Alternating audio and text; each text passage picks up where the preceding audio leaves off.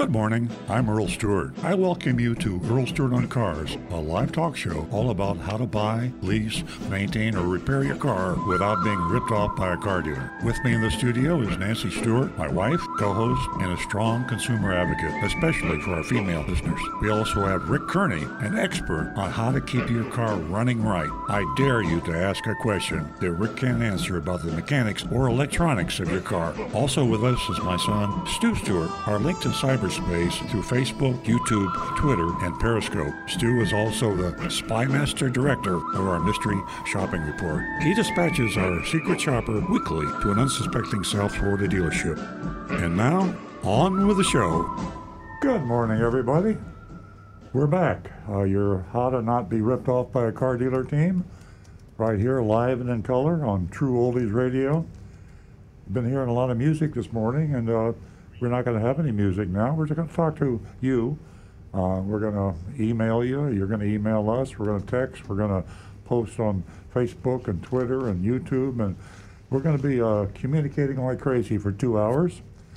And we're going to help you get out there in the world and buy a car, lease a car, maintain or repair your car without fear. And we can really help. I think since this show's been on for the past 20 years, we've now establishing a bunch of vigilantes around the country. Now that we're international, we're looking for volunteer vigilantes. And a vigilante in the positive sense, we want you to volunteer to be an extension of this show to help people in your community buy a car. If you do nothing more than refer them to the show or the blog, EarlOnCars.com. This movement that we have going is really starting to get legs. I'm very excited about it. I think we all are very excited about it. I always remind you when we get started on the show that it's easy for me to pontificate, to stand here and talk and talk and talk. I have a tendency to do that. We all do. I think we're bubbling over in the studio here. The people I introduced earlier in the recorded introduction, Rick Kearney, Nancy Stewart, Stu Stewart, we're bubbling over with enthusiasm to try to help. We've been in the car business a long, long time. We have a dealership, and we've been we've been operating for close to 50 years. And so we've been there and done that. We've done it the wrong way. We're doing it the right way now. That's the reason I call myself a recovering car dealer, because I was born into the culture. My father was a car dealer. I was born into the culture, and I grew up doing things the way I thought everybody did them. And I'm not going to go through my enlightening, because you can read that in my book, Confessions of a Recovering Car Dealer, available on Amazon. All proceeds go to Big Dog Ranch Rescue. You can find out what evolved in my mind to bring me to the point now of being a consumer advocate for car buyers. And here we are. Your calls are so important. The telephone, the personal way to get through to us. We prioritize calls that come in to our switchboard because we don't want you holding for a long time. Plus the fact we only have 3 or 4 lines.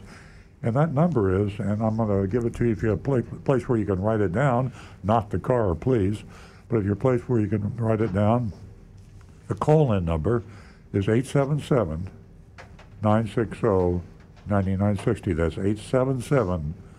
877-960-9960.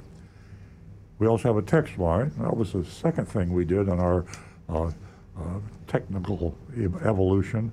We went from just a telephone to text, because texting, many years ago started to usurp the telephone, and it has, I believe, to a large extent. So if you want to text us, and you can write this down too, 772, area code 772-497-6530. That's 772-497-6530. Text us. And we will get through to almost all the texts. Sometimes we let them wait. We prioritize, as I said earlier, the audio, the phone-in calls. And we have a really cool input that nobody that I know has. I've never heard of a talk show. I've never heard of just about anybody other than some blue chip companies like Adobe and Amazon. They use something called anonymous feedback, and it's from a company called Incognito, and they screen and they protect the communicator. When you communicate with us. We don't know who you are, totally anonymous. And you can go online to youranonymousfeedback.com. Your, Y-O-U-R, anonymous, A-N-O-N-Y-M-O-U-S, feedback. Everybody knows how to spell feedback.com. Youranonymousfeedback.com. Say anything you want. Call me names. Call Rick names. Call Nancy and Stu names. We don't get much of that. It's amazing. When we first opened this anonymous feedback source, I figured, watch out. I mean, this is going to be rough. Hasn't been too rough at all. We get a few candid, shall we say, comments, but most of it's constructive criticism, or not just criticism, but suggestions and ideas, and we use those ideas on the show. Youranonymousfeedback.com. Now, I'm going to introduce Nancy Stewart, my co-host, been with me on the show. She's a co-founder, and I want to salute her today. Salute Nancy. Nancy had foot surgery on Wednesday at Cleveland Clinic, and she is in the studio. She's a real soldier, a real trooper. She got her foot up on a thing with a cast, and here she is, because she loves this show as much as I do and as much as we all do. And she does something that hasn't been done enough of in this country, and I think you will all agree, or most of you. Women's rights. Women become equal partners with men on this planet, and that's what she is on this show. She's not only very knowledgeable in the automobile business, but she's also a strong advocate, in particular of women's rights. I know she's been talking a lot this week about safety of automobiles, and I know that's on her mind right now. Are cars as safe for females as they are for males? And if not, why? So with that, I turn the microphone over to Nancy Stewart. Thank you very much. Good morning, everyone, and welcome. Our mystery shop, guess what? It takes us to Tennessee this week, and it's going to be, well, very exciting. Also for the ladies, you are an important part of the show, ladies, and you can win yourself $50 for the first 2 new lady callers. Give me a call and give us a call. Let me know how your service went, or maybe you purchased a new or a used car. Just share some information with us, and if you would just like to call to say hello, that's great too. The number is 877-960-9960, or if you want to text us, you can do so. That's 772-497-6530. I'm holding that sign up there in case you're on Facebook or Twitter where you can see this. And we also have our vigilante link if you want to become and volunteer to be a vigilante. Absolutely. And ladies, you're an important part of the show. We're building a platform here that's pretty important, and with the continuation of speaking to the ladies, every week, whomever might call this morning, you're encouraging the ladies that are, watching us on Facebook or YouTube, and maybe you can spread that encouragement, and they may call. Again, that number is 877-960-9960, or you can text us at 772-497-6530. I feel weird sitting over here. I feel like I'm in another building. How you doing, Stu? Okay, www.youranonymousfeedback.com. And I can't see you, Jonathan, but am I close enough to the mic? 5 by 5. Okay, now back to the recovering car dealer. Well, thank you. I'm going to turn the mic over to Stu. He's my son, general manager of our dealership. He's a hands-on expert, but what he's most famous for is being our spy master general. He dispatches undercover agents into the field, and Stu's very excited about our mystery shopping report this week because, mystery shopping report is the most exciting part of the show. We literally have an undercover agent go in and pretend to buy or lease a car, and they report blow by blow. They name names, dealerships, salespeople, sales managers, exactly what happened. Did the dealer break the law? Did he obey the law? Was he ethical? Was he unethical? Did he use bait, switch, and advertising? Did he not? And then we compile a good dealer, bad dealer list, and I'm going to let Stu tell you the rest. But we have a particularly exciting mystery shopping report we've never had before. That's right. Stu, And before Nancy's she is signaling me. Before you get started, Howard, hang on just a couple more seconds. Stu has some great information to share with you. Howard, I will make it brief. I'm really excited, as Earl mentioned already. 2 weeks ago, we had planned to bring you our record-setting long-distance mystery shop all the way up from the Nashville area in Tennessee. Agent Lightning was on a very special long-distance mission, and if you've been paying attention to the news last week, we had massive winter storms over most of the United States, and Tennessee was smack dab in the middle of it. Everything shut down, including car dealerships. So Agent Lightning bundled up, got warm, and waited for her for the thaw. And as soon as it got a little bit warmer, she went back out there and took care of this mission. So it's really exciting, and I'm not going to give anything away other than it's not anything like we expected. Yeah, it's going to go down as one of the most different reports. Yeah, yes. let's be as vague as possible so people tune in. All right, Howard, we're ready for you, I think. Okay, thanks, Stu. Howard, thank you for waiting. Good morning. Good morning. I hope everybody's fine. It's a beautiful day today. And my question is, it's not a question, it's actually a statement. I think that Genesis did a very good job in saving Tiger Woods. Now, I'd like Rick to explain exactly how many airbags there was and how they actually cushioned him. And is it because it was the flagship car in the Hyundai that it was protected that way? And would let's say a lesser car have as many airbags? And how was the Genesis compared to the Hyundai? Is the Genesis safer, or was it that it was an SUV and it was safe? So, Rick, take it away. Howard, it was seven airbags that went off. Anyway, back to Rick. I want to know exactly where they were placed. Truth be told, I'm not very familiar with how many total airbags are available in a lot of the different models, but I can say that pretty much every manufacturer, they are packing these cars with airbags anymore.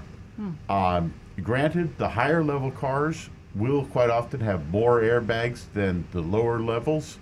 Like Toyota, for example, you've got driver's side airbag, passenger airbag in the front. You've got a curtain airbag on each side. You've got knee airbags that pop out to protect your knees. Some cars in the back seat will have airbags in the back seat itself designed to actually push your legs up and back in order to force your body back into the seat as well, even in the back seat. There are side seat airbags that Yeah, there were pop exactly 7 airbags in that car. That's how many were in that Genesis. Well, that's how many blew. I'm not sure how many were in the car. Was it 7? If you saw a picture of the car, they all blew. They all went out, yeah. Yeah. And not surprising.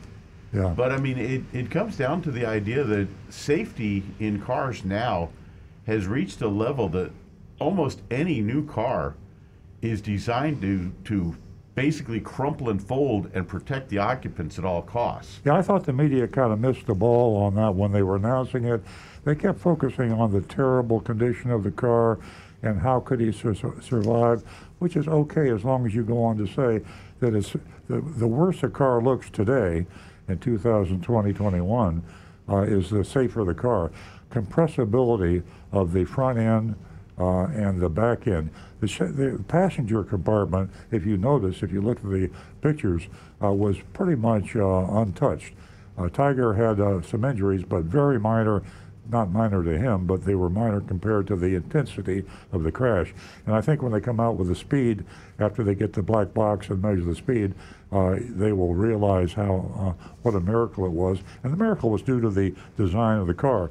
The Genesis is a Hyundai. I found it also interesting that the media never referred to it as a Hyundai, but 2 years ago it was a Hyundai, and then they made the Genesis a separate car. It's kind of like Lexus. A lot of people, the manufacturers don't want people to know the Lexus is built by Toyota. Infiniti doesn't want to know buyers to know that's built by Nissan, and Acura buyers don't want you to know that it was built by Honda. So it's a luxury image thing, but it's a Hyundai. So congratulations to Hyundai for building an amazingly safe car and saving Tiger Woods' life. And just imagine, had that been a similar size SUV that instead of being a brand new car nearly, suppose that had been a car from like 1995, the odds are very good that he would not have survived that accident. Very Right. much so. Rick, whenever you talk about the airbags, you mentioned, I heard you say knee. Are you saying that the airbags were located right around that area to protect his knees? They're actually on most of the newer cars now, they're in the dash down low, so basically right at the level of your kneecaps, and they pop out of the dash towards your knee so that your body is not going to slide forwards, and it protects your knees and lower legs. Yeah. You got that. You got that in your car, Nancy. Yep. And, also they really investigated this in the speed that he may have been going to. All that is going to, be in the black box. But what a difference between 10 miles, whether you survive. If you're going 40 or if you're going 50, all likelihood you won't survive if you were going 50. But I firmly believe that the inside of that Genesis really protected him. The airbags, the seat belt. Let's go back in Yep. time. Whoever thought, there are people still on the road who don't use their seat belts. Thank goodness he had his on. And by the way, as a matter of fact, those seat belts also play another part because they'll have what's called a pretensioner. At the moment of impact, this actually is an explosive charge in the seat belt that pulls the belt back tight to strap you harder into the seat. Because you'll see like race car drivers, the airplane pilots, they're pulling those straps down super tight on their body so that their body does not move around in the seat. I lean forward too fast in my car to adjust the radio, the pretensioner stops me. Then I have to back up and move forward slowly. That's a force limiter. That's the force limiter. But the pretensioner, when it deploys, it goes off literally with the sound of a shotgun shell, and it yanks that seatbelt back so tight that seatbelt will never move again. Yeah, well, functionally, it's the same thing. They're keeping you Similar, moving yes. forward. Yeah. Yep. You have two preventions, and very scientific, very high tech, very effective. And Howard, great question. Everybody in America and the world knows about that accident. And hopefully, it will raise the awareness of the safety of cars. And I hope the Hyundai Genesis, gets credit for building a great car. Okay, then, great information. Thank you very much, and have a good day. Thank you, Howard. Thank you very much, Howard. Our number is 877-960-9960, or you can text us at 772-497-6530. And ladies, there's still time for you to give us a call. Share your story with us, anything at all. Call to say hello. And you can win yourself $50. First two new lady callers. We're going to go to Dog Walker Dave from Palm Beach. Dog Walker Dave. Good morning. Good morning, guys. Good morning. Good How is morning. everybody? Yeah. Listen, I have a guy I'm doing some work for in his garage, and the shelving on the walls was sticking out so far that he couldn't get his Tesla all the way into the garage without. Well, he just has a lot of trouble parking this car anywhere. Huh. And I was wondering, with these autopilot parking features, if there's something that can be incorporated into the system, the program on the car, to auto park the car in a garage, much like they would park on the street. That is a great idea. They don't have that. They have auto park, but it's parallel parking, and I'm not sure. Every garage would be a little bit different, but I'm sure the technology now is available with cameras that it could customize an auto park and do exactly what you're saying. Rick, you have something. As a matter of fact, a hobby that I'm into is flying drones. And the drone that I have has collision sensors that actually can see something as small as a tree branch and avoid it. So I don't see why they couldn't simply install those same simple collision sensors that exist in a $900 drone. They could put those in those cars easily, and it would be able to see those shelves and stop before hitting them. And then as you were saying that, and after what I said, and talking to Dave here, one of the problems is I think we get excited. I know we do on the show. I think design engineers, the manufacturers, and of course the guys that run the dealerships, the manufacturers, because they want to have the edge on the competition. And they keep coming up with these great ideas. They're very high-tech, very technical, and they're complicated. So the more complicated you make these cars, the more difficult it is on the user, you, Dave, the guy that drives the car. And pretty soon, and we're there now. They're so complicated now that I don't know what year model you drive, Dave, but my guess is you probably don't know how to use all the functions on your car. Maybe you don't care to know. You probably haven't read the owner's manual.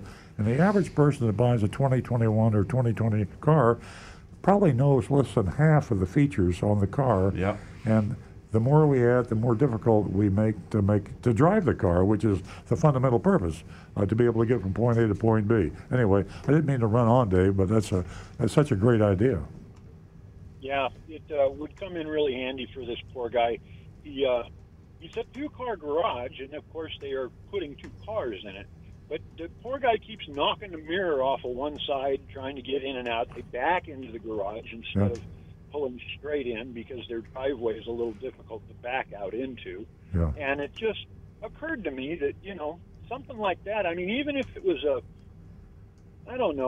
like a do-it-yourself sensor kit, once you get the car in the right spot, you put some markers or something down on the garage floor that the car would understand and place itself in exactly the same place every time, something like that. But it's going to happen. Yeah. Anything that you can imagine, Dave, and this is not a dream thing, this is a real thing. If you can imagine it today, it will occur in the not-too-distant future. Rick? I have seen one low-tech solution on something like that where a fellow basically just took his wife's car. She was having issues getting her car lined up properly in the garage. So he put her car exactly where he wanted it to be, took a tennis ball that was brightly colored, hung it from a string, and to where it was just touching the windshield at a certain point. And he told her, when you're driving in, you line up that tennis ball at exactly this spot on your windshield, and when it just touches, that's it, you're there. That would be, the first choice. But like I said, these people are backing their cars. Right, so you'd simply back it in and line it up to have the tennis ball, or maybe one on each side, just to touch the back window at a certain point. How about a soccer ball? Would that work? That would work too, although I would color it brightly, bright colors. Dave, thanks very much. You're a great caller. And say hi to your doggy for us. Does he listen to the show too? Well, they all do. I walk up on the dog. Oh, how sweet. Thanks, Dave. Saturday morning, we're committed to Saturday morning. There you go. Give us a call again, Dave. Yeah, please do. Okay. This advice that Rick gave out, he gave us 14 years ago. You remember that day, that moment? Yeah. Just teasing. He did give us that information, though. Hey, if you're listening, give us a call, 877-960-9960, or you can text us at 772-497-6530. Ladies, you still have time, $50 for the first two new lady callers. Now back to the recovering car dealer. Let's go to Stu. We cut him off earlier, and also you probably got some text or anonymous feedbacks. Yeah, I don't want to give too much away about our mystery shopping report from Murfreesboro, Tennessee, but we can jump into some texts. They've been accumulating. And we give the honor every week to Anne Marie for the first text. So here's from Anne Marie. Good morning. I hope that everyone is well and wish that Tiger Woods has a speedy recovery. The photos of the Genesis GV80 that he was driving shows that the SUV was crunched up and mangled, but the passenger compartment appeared to be pretty much intact. Right. That prompts me to say thank you to all the unheralded engineers, designers, and others who have created all the various safety features on today's vehicles. You've enabled people to survive what would have previously been fatal crashes. Hooray for safety features and the people who create them. Amen to that. I remember when cars only had sides and sheet metal to protect the occupants. They did not have seat belts of any kind. Incredibly, they were grumbling about Big Brother when lap belts were finally required in new cars back in the 60s. That attitude held sway for a long time. I walked into a Plymouth dealership in 1978 and asked about the safety features on their new cars. The salesman looked at me as if I had two heads and was speaking Martian. He basically told me, "Safety doesn't sell." I walked right out. When and why did automakers and dealers start taking safety measures seriously? They obviously did, because nowadays we have seat belts, multiple airbags, traction control, anti-lock brakes, backup cameras, all-wheel drive, self-parking cars, blind spot indicators, collision avoidance systems, etc. What is the dealer's perspective on safety features over the years? Thank you. Thank you, Anne-Marie. Well, nice thing about being an old guy, I've been there and I've done that, and I'm ashamed to tell you, again, this goes into my recovery as a car dealer. Back when they introduced seat belts, and I was in the business then, when they introduced seat belts, we hated seat belts. We thought it was an annoyance. They were just not, they didn't retract, they just lay there on the seat, and they get stuffed down, and every time you moved the car on the showroom floor, you had to stretch them out and make them look neat, then they get messed up again. So a lot of times dealers would just hide them. So you'd buy a car and you never knew even had the seat belts, and there was no rules or laws on seat belts, and we just thought it was an annoyance. Then we really got mad when they came up with airbags. Airbags cost a fortune at that time compared to the cost of the car. I mean, you could buy a new car back in the 70s and late 60s and 70s for $3,000 or $4,000. And so even though a seatbelt was only $50 or whatever it was, percentage-wise, that was a big piece of change. And why spend that money on a stupid seatbelt? Airbags were like $1,500. Forget about it. And we hated, we fought as dealers, the dealer associations, National Automobile Dealer Association, every car dealer, we hated airbags. And how ashamed should we all be that we're fighting those so many years ago? How many millions of lives have been saved worldwide? How many tens of millions of lives? Yeah. So it's it was education and awakening in all businesses, an amazing thing, Stu. Yeah, when I first got into the business, all they had was just the driver and passenger airbag, and then side airbags started to come out. But the manufacturers all made them an optional thing because it was expensive. So it was to get side impact airbags and the seat bolster airbags. That was something you'd probably $700 to $1,000 for that option. And I just could not understand it. And I remember I was selling cars as a salesperson, and I would present this as an option, and hardly anybody ever took it up. Even the customers would rather take their chances and not spend the extra money. And it was only in the following 10 years or so where it became standard equipment. Now they realize that, contrary to Anne-Marie's salesperson in 1978, the safety does sell, and it's demanded by consumers. And if you don't have a car that doesn't have all the safety equipment, you're not going to do well. And the other awakening we had from the old days, the dark ages of we don't understand or care about safety, we thought that the thicker the metal on a car, the heavier the car, the bulkier the car, the safer the car was. We didn't understand that compression absorbing energy saves lives. And so you go out there and buy the biggest, thickest steel, heavy car, terrible gas mileage. I was one of the few Checker franchise. You remember the Checker cabs in New York? And you could actually sell those. After Checker went out of business, they began manufacturing Checker cars. And these were like a tank. I mean, I don't know how thick that steel was, but boy, I used to say to my customers, you want to talk about a safe car, meaning what it really means when you tell them that means in a car with thinner steel, you could just crush that car. Top speed was 45 miles an hour, and got 4 miles to the gallon. Well, I didn't understand then, and I guess maybe after I majored in physics in college, I realized that just because you have a thick steel around you, when you hit something hard, transfers right it's to you. The impact, the transfer of the energy crushes your body. Whether the steel crushes or not, you die quicker. And then we figured out, then let's make it like an accordion thing, and that's what you saw in Tiger Woods' accident. That Genesis just collapsed like an accordion, absorbed all of the energy, or most of it. And I know he was injured seriously, but he's alive, and he would have been dead had that not happened. Yeah, exactly. Okay. Let's go to John, who's calling from West Palm Beach. Good morning, John. Hello. How are you? Hi, John. Yeah, hi. I wanted to comment on the gentleman who was, I got halfway through the conversation there, about pulling into the garage and hitting the mirrors. Yeah. Okay. And he's wanting sensors so that, for his neighbor, whoever it was, there's a quick fix until they get those sensors. What you do is you take your car, you pull it into the garage, where you want it. Mm-hmm. And then what we've done for people is you take a string and a tennis ball, you hang it from the ceiling, let the tennis ball touch the windshield, and then when you pull into the garage, you follow your nose to the tennis ball, and you know exactly how far to pull in and how far to the right or left you need to go. And when the windshield hits the tennis ball, you're safe. Well, that's a great idea, John. Rick had mentioned that earlier. You missed that, but I'm glad you mentioned it again because people tune in and tune out of the show, and this is something that could save you probably $500 for having to buy some sort of fancy-dancy, radar or LiDAR or some other high-tech expensive item. But a tennis ball hanging from the string is an old-fashioned. It takes you 10 minutes or 5 minutes. And you can even use a golf ball or a soccer ball. Oh, very good. All right. Yeah, I caught it halfway, so I didn't get the fix on it. Thanks very much. That's a great suggestion. Right. Oh, hey, by the way, I purchased my Genesis from you used, and I tell you what, I have the sensors. There's a little button. You press it, and it lets me know if I'm too close to something all the way around the car, whether I'm backing up or on the side.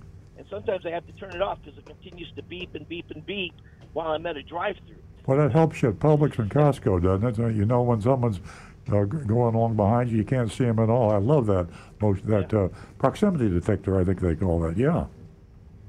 Yeah, it's a great feature. But it does have that radar all the way around.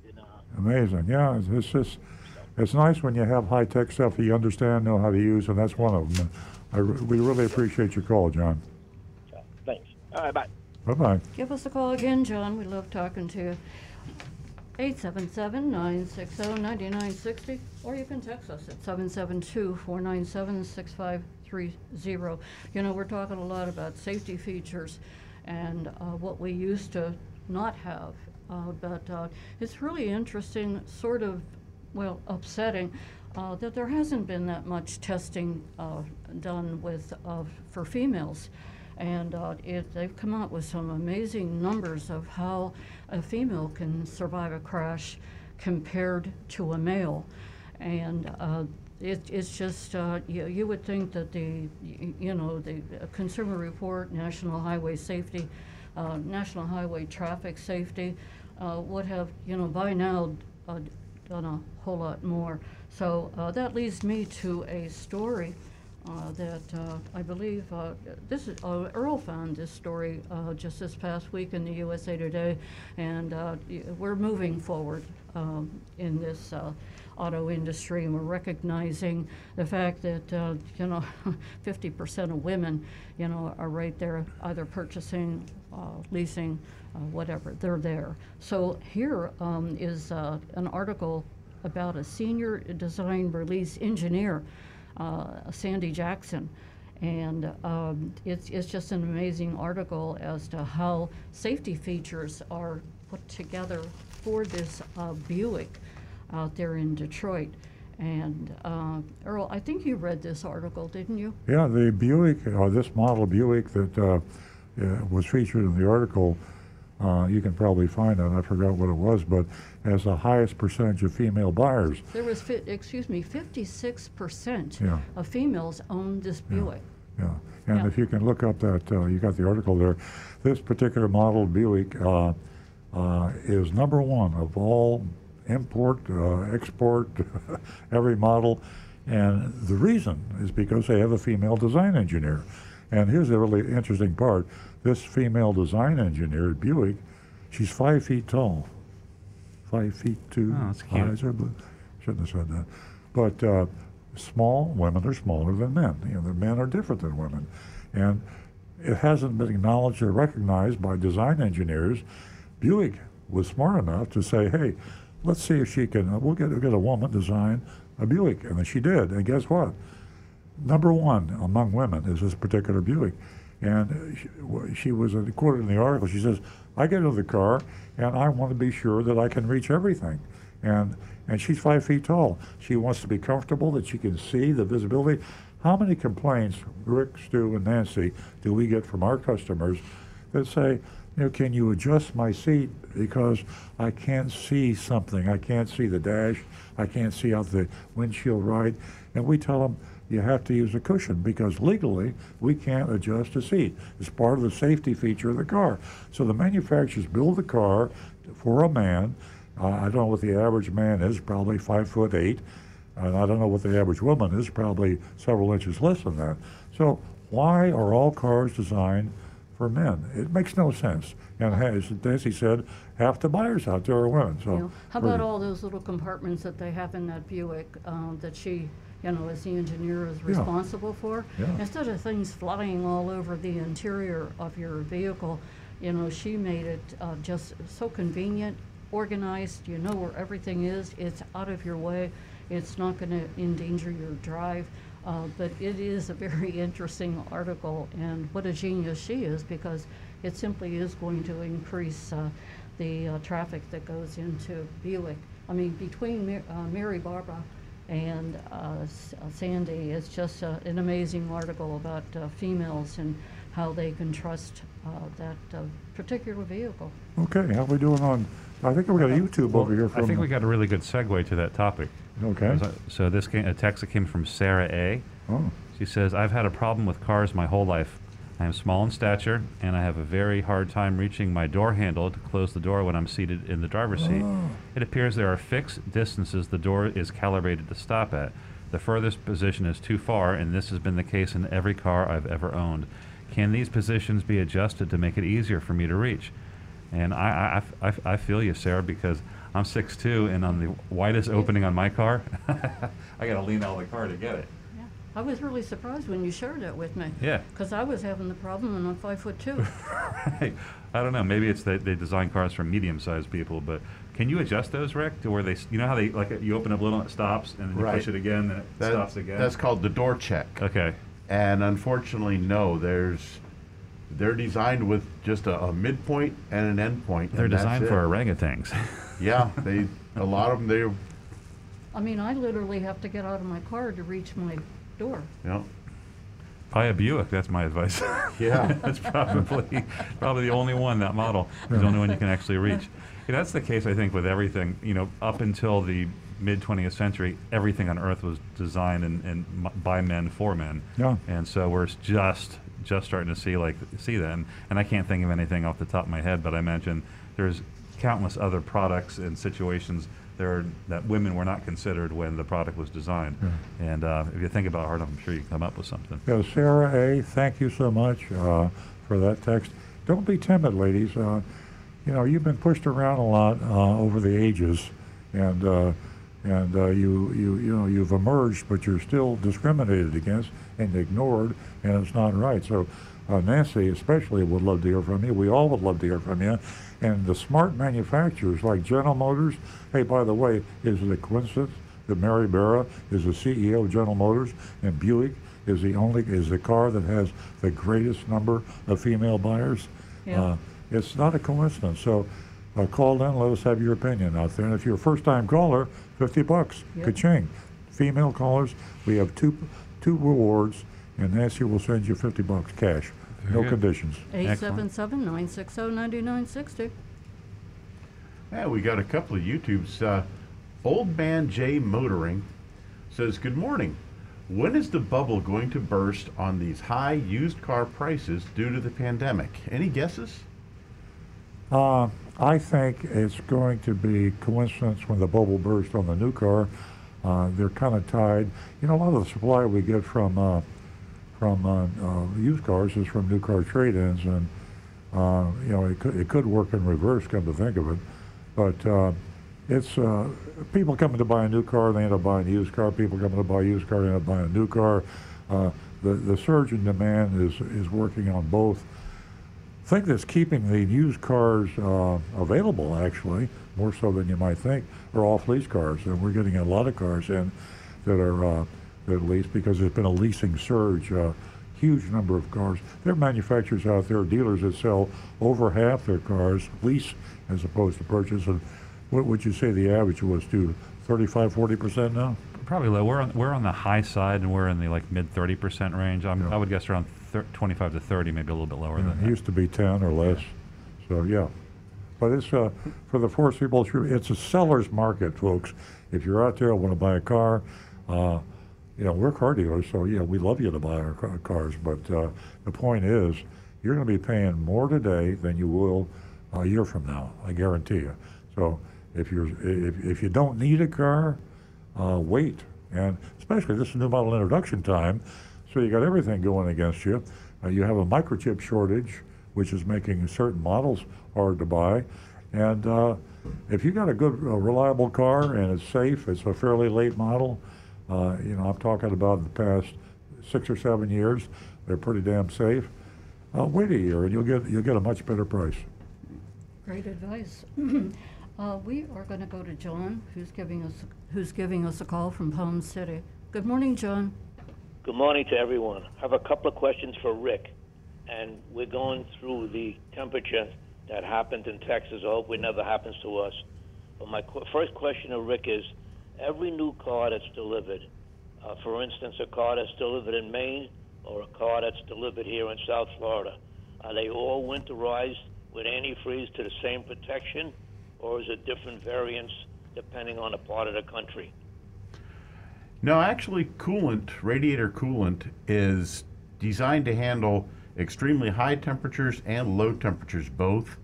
And most of it now, like for Toyota, is already pre-mixed even. Yeah, it's all the same. And the cars, when a car is shipped out, the manufacturer doesn't know where it's going to be sold. And cars are swapped, the dealer traded and ordered. So if you're building a Honda Accord, then all those Honda Accords will be the identical winterized, summer, all conditions. Although it might not be a bad idea to have a winter package manufactured car for some guy that lives in Minneapolis and he's going to stay there, but that's not the way it is. Okay, I want to ask you then, for a used car, should a person be checking and see that it's properly winterized? And can somebody, like in a cold area, run pure antifreeze, or does it have to be mixed with water in order to be efficient? No, it should be mixed, and actually most manufacturers now the coolant is no longer coming as a concentrate that has to be mixed. It's now pre-made, pre-mixed to the proper levels, that it should be the proper ratios, and most of it now you don't mix with water. You simply put the coolant straight into the engine, right in the radiator, and you'll be perfectly fine with it.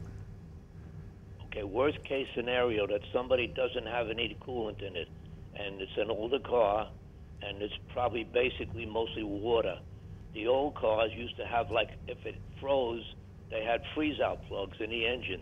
Do they still do that today, that the engine block won't crack, that a freeze-out plug will come out first? Yep. That's still the same case? Yep.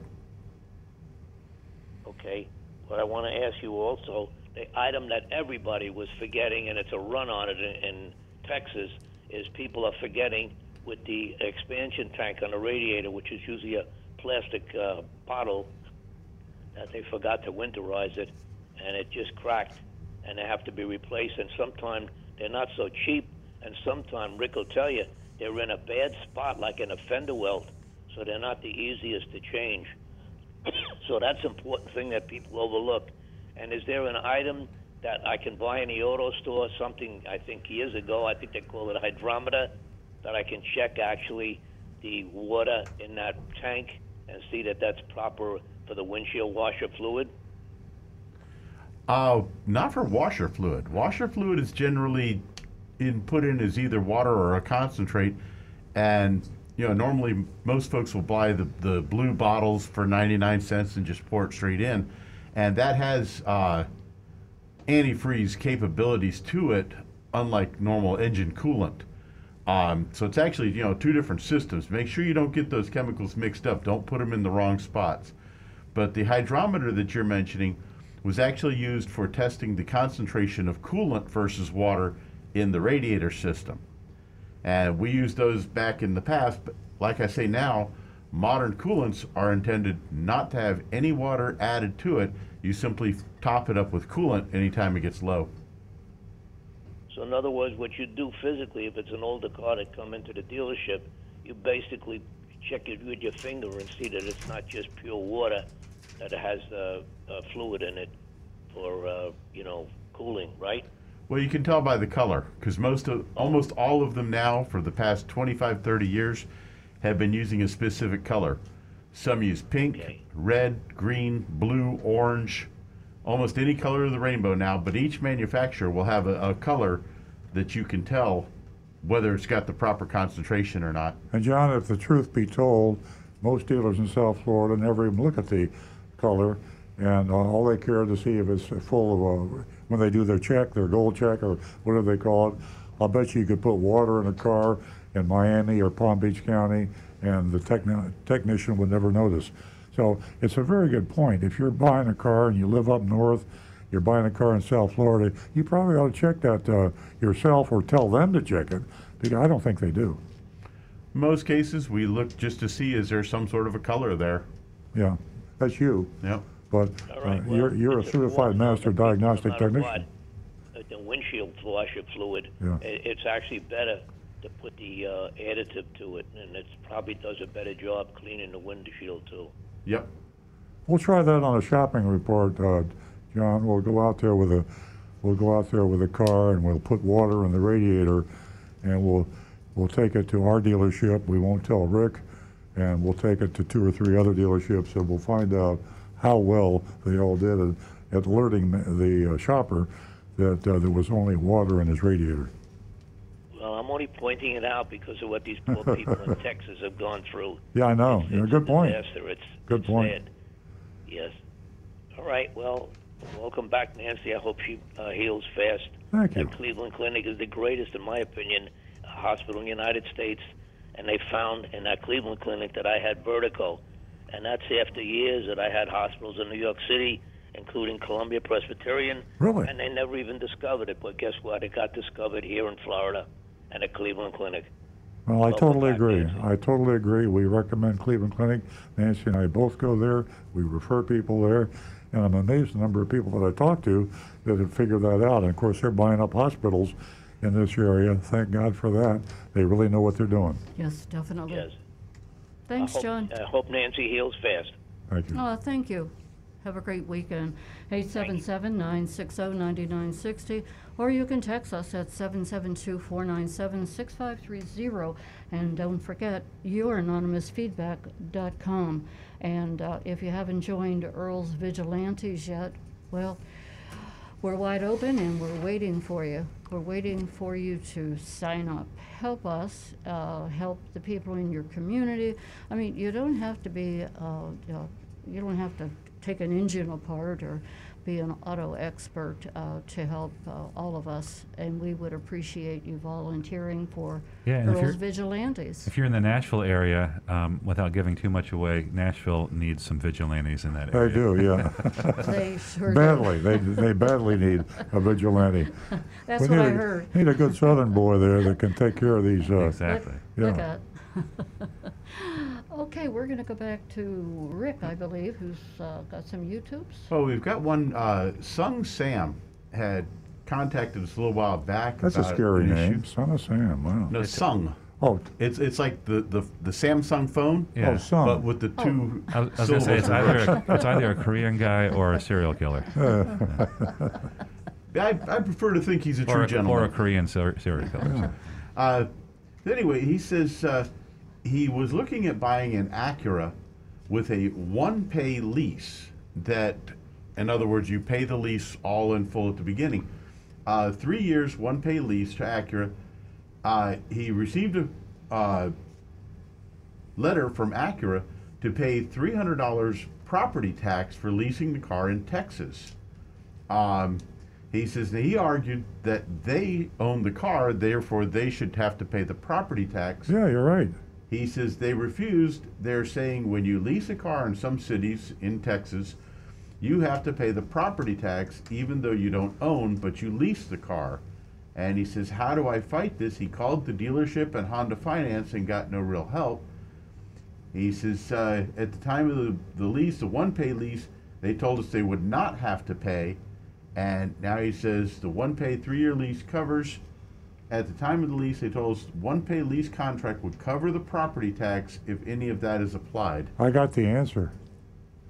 You hire a class action lawyer, a really good one, a mean one, and you give him the opportunity to file a class action suit on behalf of everybody in Texas that has paid that $300, and you sue Texas.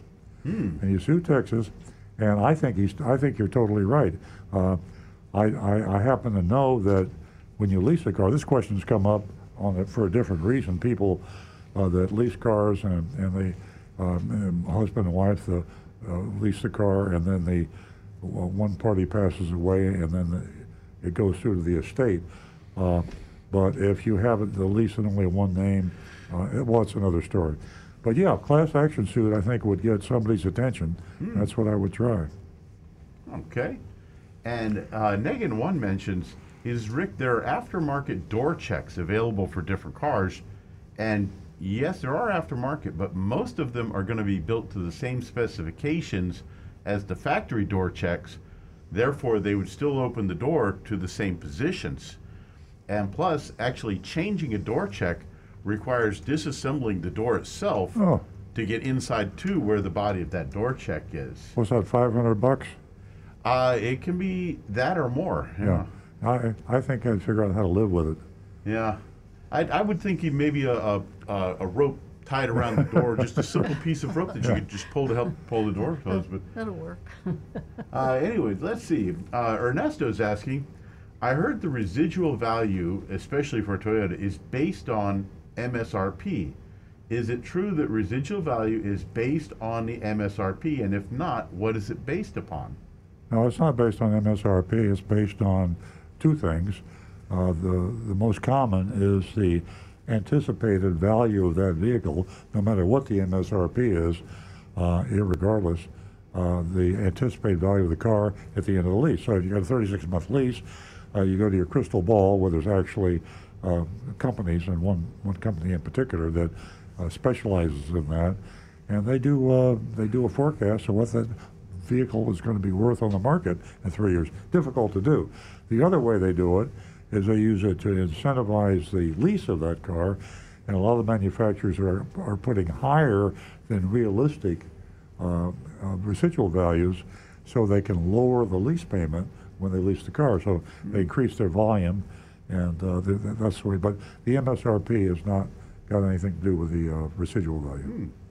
And the last one I have here is Andy Zaprzala. Says, good morning. I would like to be a silent/mystery shopper in the Atlanta area. Is that possible? Absolutely. As a vigilante? Oh, as a mystery shopper. I would recommend that they start as a vigilante and we get a communication going. Yeah, we need your qualifications, and Stu's absolutely right. We have to be careful because we have credibility. We have to be accurate, and we're sure you're sincere, or almost.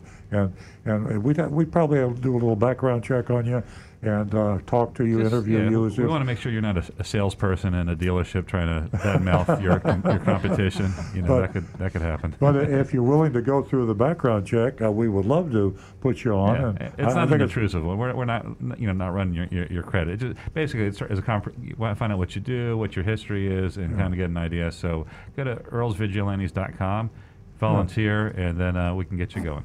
Exactly. Okay. That's got us caught up on YouTube for the moment. Cool. Hey, going back to the property tax thing, I did a little Googling, and there are 9 states and where even when you're leasing a car, you're responsible for state or local property tax. Ooh. And 9 states plus Juneau, Alaska. Not the entire state, but just Juneau. That's even bigger class action suit. Arkansas, Connecticut, Kentucky, Massachusetts, Missouri, Rhode Island, Texas, Virginia, and West Virginia, according to Honda Financial Services. Even when you lease a car, and even though the bank owns the car, you're still responsible for property taxes. You lawyers out there, think about it. I'd love to hear from a lawyer. Justin Lynn is one of our favorites, consumer lawyer that Nancy and I know personally. Any folks listening in that are lawyers, what do you think about states like Texas? And Stu says there's 7 or 8 other that charge a lessee, someone's leasing a car, you're renting the car, and the car belongs to the leasing company that's leasing it to you, and the state's charging you property tax when it's not your property. Mm-hmm. Makes no sense. Done. I guess we'd Not have to at look all. at the statutes there. Yes. Yes. We're going to go to the phones where Mark is holding. Good morning, Mark. Good morning, gang. I hope all's well with everyone and your toes doing okay. I got a question for Rick this morning, and being in the business so long, I should know the answer to this, but I do not. I had to go down to West Palm to have a CAT scan done, and I had to spend an hour drinking this wonderful banana contrast. So we had to wait. So we decided to go sit down by the water across from Palm Beach and just, just sit around and spend time waiting for the contrast to take effect. Anyway, my daughter was sitting there. We're listening to the radio, but I noticed the car is running. So I said to her, why don't you shut the car off? She said, because then we can't listen to the radio. Years ago, the key and the ignition, you used to turn it, to forward to start the car, but you used to turn it backwards to, I believe it was ACC, and it allowed you to play your radio without the car running. Now, Rick, can you do that today? This is a 2017 Camry XLE. Can you play the radio without having the car running? Yes. If you have a normal key that has the ignition cylinder, you'd put the key in and turn it just one partial turn. You'll feel a little detent, a click. And that's the accessory or ACC position. That will let you have usually the radio and sometimes the power windows. And if you turn it one click further to on, it will turn on the ignition, which will give you the blower fan, the power windows, everything will be powered up, but the engine will not be running because you haven't turned it all the way to the start position. Now, if you have Smart Key, which is the push button to start, do not step on the brake pedal, but simply push the button one time and release it, and it will go to the ACC position, which lets you play your radio. I didn't know that. Did you know that, Stu? Push it twice, and it will go to ignition on. That will give you power to everything in the car, but without starting the engine. I love this show. Thanks, Rick. And Mark, you're in the business. You were in the business. I didn't know it. You didn't know it. Rick, you're a genius. Well, just experience. I play with things. I'll tell you, when she has to put the money in the car for the gasoline, it shouldn't really bother me. But, you're sitting there wasting gas. Yeah. I thank you so much. Then again, you're right, Earl. I can't believe I didn't know the answer to that question. Yeah. I've only been a car dealer for over 50 years. And so no excuse. Anyway, thank you, Rick, and thank you, Mark. All right, great. Well, y'all have a wonderful weekend, okay? Thank you. You too. Thank you. Bye-bye. Don't we just love our callers? Yeah. And, of course, the icing on the cake, Rick. Rick, would you do that? Repeat that again. I want to make notes. Now, I got the fact you can turn it once for the radio, but tell me about another click. The second click will put it to on position, which means everything in the car will be on, just as though you had started the engine, but the engine is not running. Ah, okay, good. Okay. And with the Smart Key, it's push it once and release. Push it once, yeah. For accessory, push it twice to get full ignition on. Without your foot on the brake. Without the foot on the brake. Yeah. We're taking notes. But remember one thing, don't do this for too long, no more than like 30, 40 minutes at a time, because this is drawing down on your battery. Yeah. So if your battery's a little weak, you want to be careful that you don't draw too much energy. Or if you want to play a dirty trick on somebody, when they park their car, you can just go in there and push it twice, and he won't know it, and his battery will go dead. But the key has to be in the car. It's got to detect the key or it won't work. Great information, Rick. Really, it is. How many times have I said to Earl, while he's pumping gas, I want to listen to something on the radio. Yeah. And anyway. Oh, you didn't go, because you thought the same thing I did. You didn't know it was possible. Yeah, you can't leave. Yeah. Oh, that's great. Yeah. Yeah. Now you can listen to the radio. Yeah. my talk show. Of course, I remember a time when I got out to pump gas on my mother's car, and she decided she wanted to listen to the radio, so she turned the key back on without starting the engine, and the power antenna all of a sudden came right up towards my face and almost caught me in the nose. So if you push it twice, you could. You probably wouldn't want to do this, but if you pushed it twice, you could also put the air conditioning on without the engine. The blower on. fan, yes. And with what? It would be just the blower fan itself. Oh, just the blower fan, not the compressor. Right, it'd be just circulating air, but without running the compressor. Well, that might be good enough when you're at the gas station. Sure. Yeah, I love it. Oh man. Great I information. love this show. I'm telling you, we learn something new every single Saturday, and our listeners, our followers, they do a great help to bringing it all to the table. We are going to go to Warren, who is holding. He's calling us from Pompano Beach, and he's been with us before. Good morning, Warren. Good morning, guys. How are you? We're well, thank you. I got a question for the state. You were talking about safety. It came in a little towards the end. But if you remember, the book that was written by Ralph Nader was probably Unsafe at Any Speed. the most, but it's unsafe at any speed. And he started off with the Corvette, not the Corvair. The Corvair. And and the Corvair had the motor in the back, and sometimes you hit that thing in the back, you're like 5 miles an hour, and the thing could explode. And his book, I think, was the most important book ever written about car safety, because it showed that the government had hidden tests that if you got hit by sometimes as low as 7 or 8 miles an hour, you could cause a fatality if it was hit in the right place. The cars would just cave right in. And of course, the manufacturers refused to, acknowledge all of this until they had a congressional investigation. This was in the early 60s, if I remember right. I mean, I don't even remember that, but it's sort of like that's what happened. Is that correct?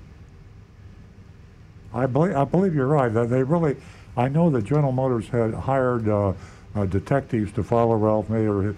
They got busted big time because they talk about an invasion of privacy. He was doing so much damage to the GM brand that there was even rumors that they were going to take him out. I mean, it was back in the day when there was, well, I talk about me being a recovering car dealer. The manufacturers are recovering manufacturers. They did some nasty stuff back in the day. So it's, I believe that Ralph Nader truly was a hero. I used to hate him. I mean, back when I was a car dealer, he was a villain. He was a terrible person. He was hurting business. And Sue's heard this story, so have some of you people out there. But the first car I gave my first wife, Stu's mother, was a Corvair. And heard the story before. Now, did you know that in order to change the spark plugs, you actually have to lower the engine partway out of the car? I didn't know that. Corvairs were a very interesting little vehicle. Was with the safety, I think you had covered it, and I don't want to get the politics or anything, but there was somebody who was on the radio.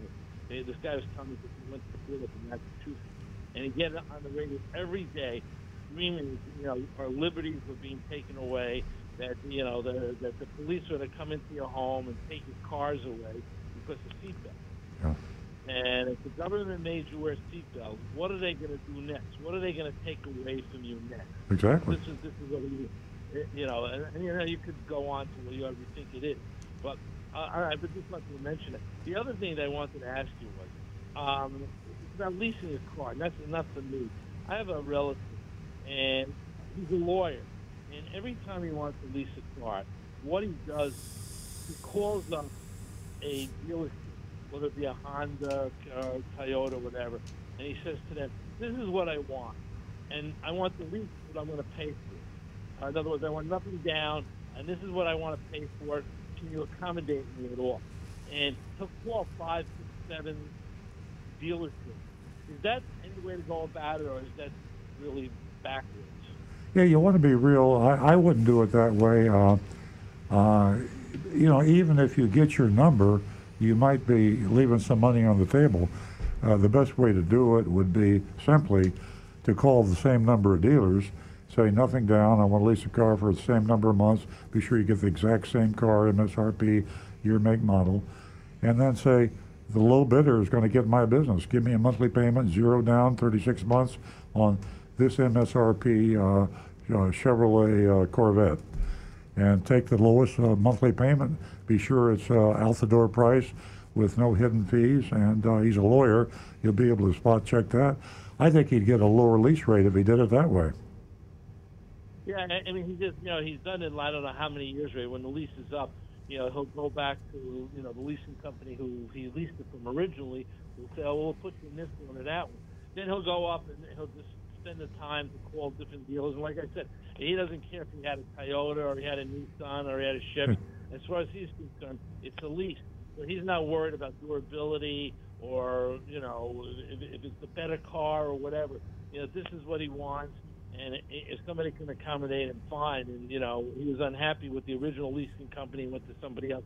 And in fact, he did a Nissan, okay? And he did a Nissan Altima because they called him back and said, we can give you this or that. And somebody said, well, it's not the best car. He said, what do I do? I'm leasing. Yeah. Well, the problem is he might be paying $550 a month because that was the lowest number. Meanwhile, there's another deal that would list it to him for $500. He could save $50 a month. But he's a lawyer, probably making a lot of money. He doesn't care about $50 a month. He likes simplicity, and that's what he's got. Yeah, that's basically what he's got. Have the car ready. I'll come down. Yeah. Take a look at it. Yada yada. But of course, what's funny is because he's always telling me what he did. But in the end, the last car he got, of course, the guy calls when he gets down there. He says, for $50 more a month, we can put all this stuff in. Guess what? Yeah. Did he fall for it? And he fell right into the trap when he got there. After telling me all these years what he does, and he showed him the other car. He said, for $50 a month more, you get this gizmo and that gizmo and the leather, and he went, all right, I'll do the $50. He ran into a sharp salesman, a very good salesman, and that's what they do. They do it real well. Yeah, I was laughing. But you said he's got money. He doesn't care. $50 a month is nothing to him. So he really doesn't. $50 is nothing. So he's going to pay $450. Now he's paying $550. Like I said, $500. He can care less. So, but the salesman just shoot him right into the other car. Just right. He was going to pick up the other one. He showed him it's a different one that had a little more gizmo. And $50, and shoot him right into the next thing. Now he drove out with that one. Yeah. Well, thanks, Warren. I appreciate that input. That is very. Thank you very much. Enjoy. You guys have a great show. Enjoy yourself. Same to you, my friend. Thank you, Warren. 877-960-9960. And ladies, we're still waiting for you to give us a call to win your $50. The first two new lady callers, $50 for each one of you. Share your experience. And that text number is 772-497-6530. Don't forget, YourAnonymousFeedback.com. Now back to Stu. Well, I got a text here. I don't know if this is a joke or not. It says, I'm a college student in New York. I came home last night for spring break and my car, which was parked in my parents' driveway for the last couple of months, would not start. My dad is on a consumer advice radio show that focuses on cars. Should he have known better and started my car a few times while I was away? JS and Jupiter. I think Jake, did you really say that? I have a conflict of interest here. I'll turn this over to Rick. You can let JS know what his father should have done while he was away at college. Well, my first question to JS, did you make arrangements with your father, and do you have a contract in writing that was notarized and witnessed and signed? He never said anything. Oh, boy. Come on, Rick. We had no agreement. Oh, boy. All right, let's move on. Thank you very much. Thank you. I will step back from that one now. I like that. I did the same thing, but I said, I'm married to a car dealer. Why doesn't my car start? Oh, my gosh. All right, let's go. Brian from the west coast of California. So a couple of weeks ago, he had texted us and told us about his friend who had a terrible experience at a Subaru dealership. Bought a brand new, I think he got a Impreza Sport. Anyway, so this is a follow-up to that. When he bought it, he noticed there were some small scratches on the paint and the front bumpers and the driver's side door. So then a person claiming to be the general manager of the dealership said they would fix it, no problem. and he put it in writing. So my friend brought the car on Friday for repairs. After waiting for several hours, they told him to bring it back the following week because they said they'd have to take the car to a body shop instead. He brought it back on Monday, and then he didn't see the car for another week until the following Tuesday. He went to pick up the car, and all the scratches are still there. To make things worse, someone also trashed the interior with dirt all over the place. They promised to fix it this time. So on Thursday, the 25th, which is 2 days later, they said the car was ready, and they scheduled to pick it up on the 26th. So now 3 days later, they said it looks like there's more issues, and they won't be able to pick it up until the following week. This was a brand new car. The dealership is called DCH Subaru of Thousand Oaks. DCH is huge out here, and they're owned by Lithia Motors, which is a massive United States auto dealer. Big group. We have letters to Lithia Corporate and Subaru Corporate without much help. My friend is a loaner car, but what do you think our next move should be? This wouldn't fall under the Lemon Law or anything like that. And thanks for everything, guys. Yeah, sometimes your best recourse is to go through your complaint services. You probably have the Department of Motor Vehicles in California is probably really tough on dealers, and they probably get you their attention. I would go to the Better Business Bureau. I would do bad Google reviews. I would call the 800 hotline to Subaru. If you barrage them with enough complaints, I hate to recommend an attorney because it's going to cost you money. If you got a friend who's an attorney, a warning letter might do the trick. Let me go back to what really happened here, and this is some good common advice, Brian, that all people listening can understand. When you go into a dealership with a complaint, the person you're talking to is always going to identify him as a manager, kind of like a bank. You know, everybody's a vice president. You own a dealership, everybody's a manager. They do that for a couple of reasons. They don't want you going over their head. If you go in and ask to speak to the general manager, you probably got, at best, a sales manager. When you go into the service department, you talk to somebody that says he's a service manager. He's probably not. The service manager is somewhere inside the Taj Mahal in his office, hiding from the customers. It's difficult to get through to the actual manager. Real managers that run the show, especially the GM, the guy like, well, Stu is the general manager. If you can get through to the general manager of the dealership, he wants to make you happy. He's probably understands customer satisfaction, and he understands, if nothing else, the Department of Motor Vehicles and lawyers, and they wanted to. But the guy in the trenches, he just doesn't want the aggravation of having to argue and then follow up and see that you're satisfied. So I suggest you demand to see the real general manager, and when they say the general manager, ask to see his business card. Look him up on the web. Go to the website of the dealership. Find the real general manager, or better yet, the owner. I'm an owner, and I know this from hands-on experience. People call me all the time with complaints, and I say, did you speak with the service manager, or did you speak to the sales manager? And they say, yeah, I spoke to Bill Jones. I said, well, Bill Jones is not the sales manager. So it even happens in my own dealership. Be sure you get the real guy that can make a decision. Usually the top guy has your best interest at heart. Not always. Sometimes they're the cause of the problem. But usually the head guy in a dealership will do something sincere to try to help you. Okay, folks, give us a call, 877-960-9960. Or if you'd like to send us a text, we're right here at 772-497-6530. And if you haven't signed up for Earl's Vigilantes, you can go to Earl on Cars and check it all out and see how you can qualify. I think we're going to go back to Stu. Yep. Next text. It says, thank you for all the great info. I have a question regarding Florida fees. I hear the e-filing fee and private tag agency fees are fake.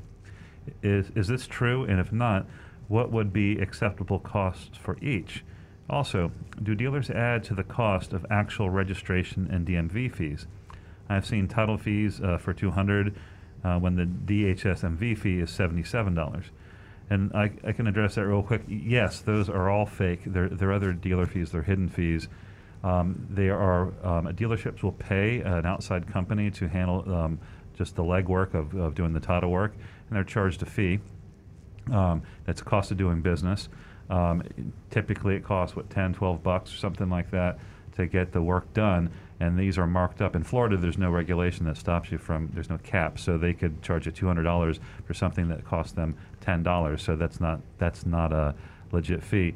And no, the dealers can't mark up the actual title and DMV fees. So if they give you a registration price to transfer a tag or to buy a new tag, they're not allowed to make profit on that. You say they can't, but they do it anyway. Well, so. they do it with those other fees. So so it's on a separate line. But if you see on that line on your buyer's order and it says tag registration $333, that's the cost of the tag, and they should be able to show you that on the registration. And tell them the acid test of a real fee. Yeah, if you're paying sales tax on a fee, that's not a state fee or a legit government fee. That's a dealer fee. That's, in other words, the dealer made that up, and it's actually part of the cost, the price that you're paying on the car.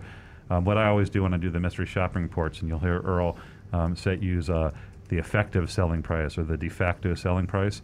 What I'm doing is I'm taking the sale price that the dealer is writing on the buyer's order as the price, and then I'm adding a dealer fee, I'm adding the added unwanted equipment, I'm adding the electronic filing fee, I'm adding the private tag agency fee.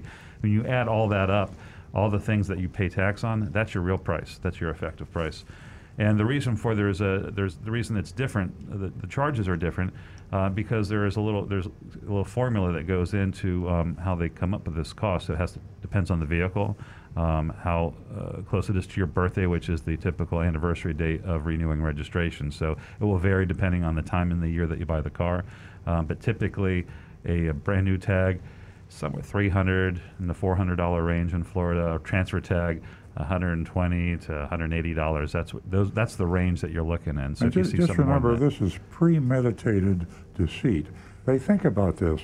They don't just come up with e-filing fee or electronic filing fee or tag agency fee. They thought about that. They wanted something that sounded exactly like a government fee. Mm-hmm. And when they write it on the buyer's order, you believe it. And it's deceitful. They shouldn't be allowed to do that. In California, for example, they have a good law. Oh, dealers, you want to have a dealer fee? Call it I think they call it a doc fee. They have one name, whatever it is. Call it a dealer fee in California. I believe it's maybe $100 now. They've raised it. Yeah. And so for $100, you know that's additional profit. And every dealer in California charges you $100. If they have anything else, they're breaking the law, and they get in bad trouble. In Florida, you can charge any fee. You call anything, any fee you want. You can have one fee or 50 fees. You can call them anything you want, and you can tell tell the customer that these are legitimate fees. These are fees. You know what I'd like to see? I'd like to see Florida require that all these fees be labeled as bogus fees on buyer's orders. And then you can argue about it after you see the buyer's order. Yeah. We're in the wild, wild west. Okay, we are going to go to Michael.